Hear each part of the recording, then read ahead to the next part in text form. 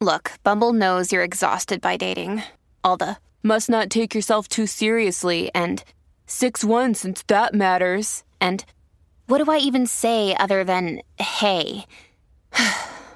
Well, that's why they're introducing an all-new Bumble with exciting features to make compatibility easier, starting the chat better, and dating safer. They've changed, so you don't have to. Download the new Bumble now.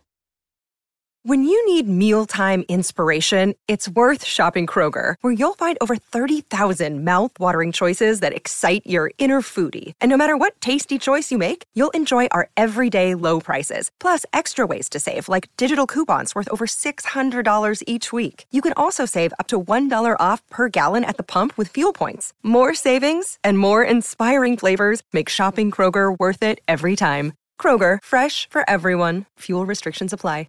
This is Optimal Living Daily, episode 2137, 11 Things That Will Help You Get Through Tough Times in Life, Part 2, by Sabrina of thebuddingoptimist.com. And I'm Justin Malik. Happy Sunday and welcome to OLD, where I read to you like a big ongoing audiobook, but from many different authors. And today's a continuation from yesterday, so I'd recommend listening to yesterday's episode first. That's episode 2136. But if you're all caught up, let's get right to Part 2. And continue optimizing your life.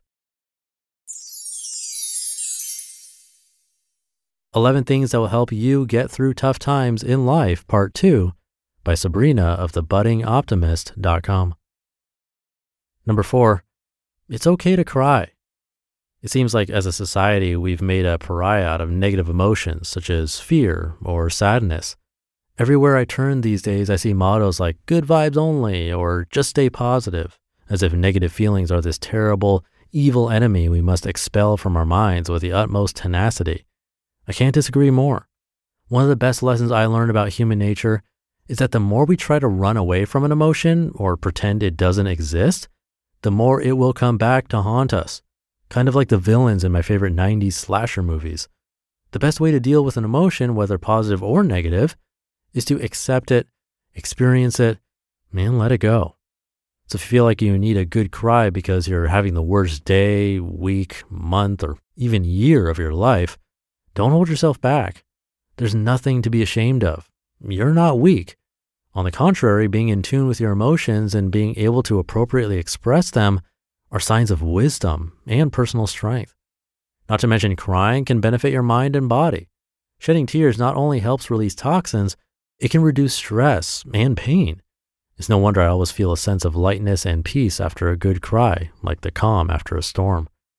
And crying doesn't mean you're admitting defeat.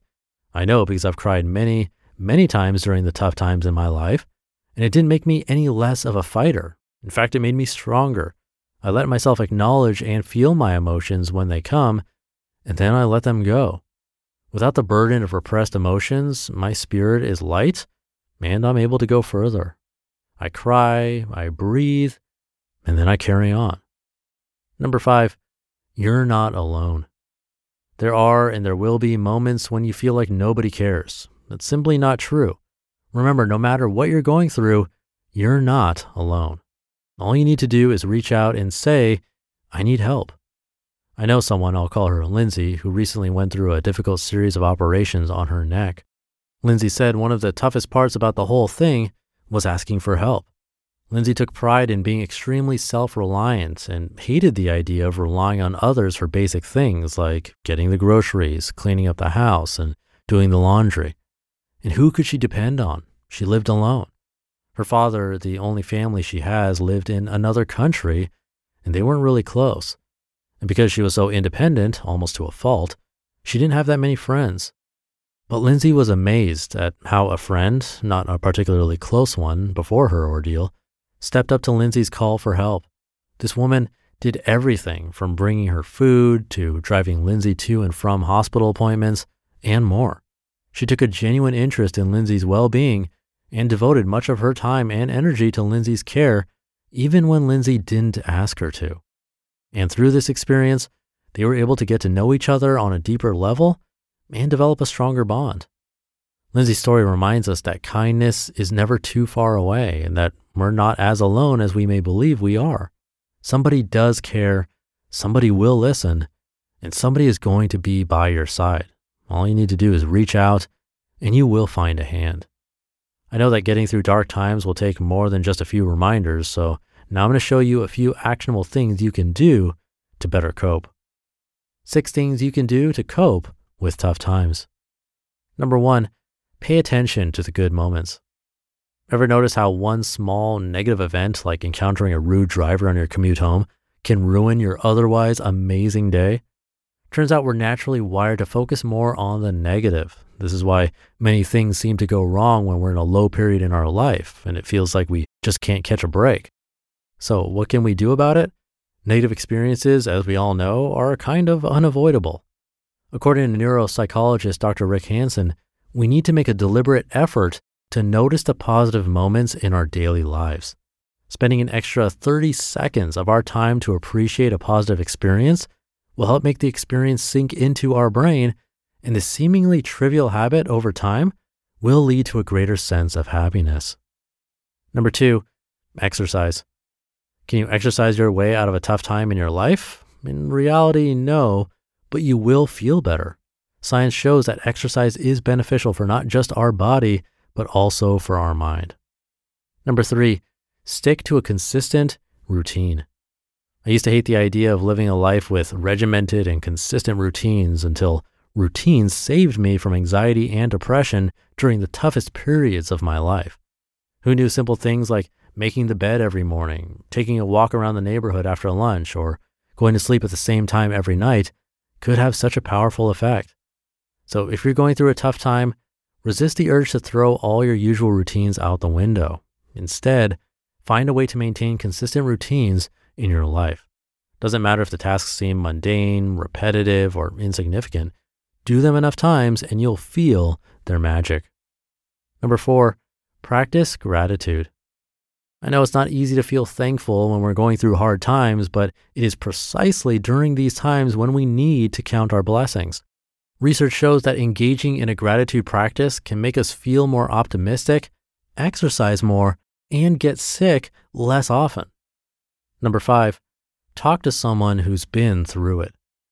One of the best things we can do when we're having a hard time is talk to someone who's been through it. Before I had my bone marrow transplant in the summer of 2009, my hematologist decided to introduce me to a few other young patients who had gone through a transplant themselves. I remember one of them very well. Her name was Shirley.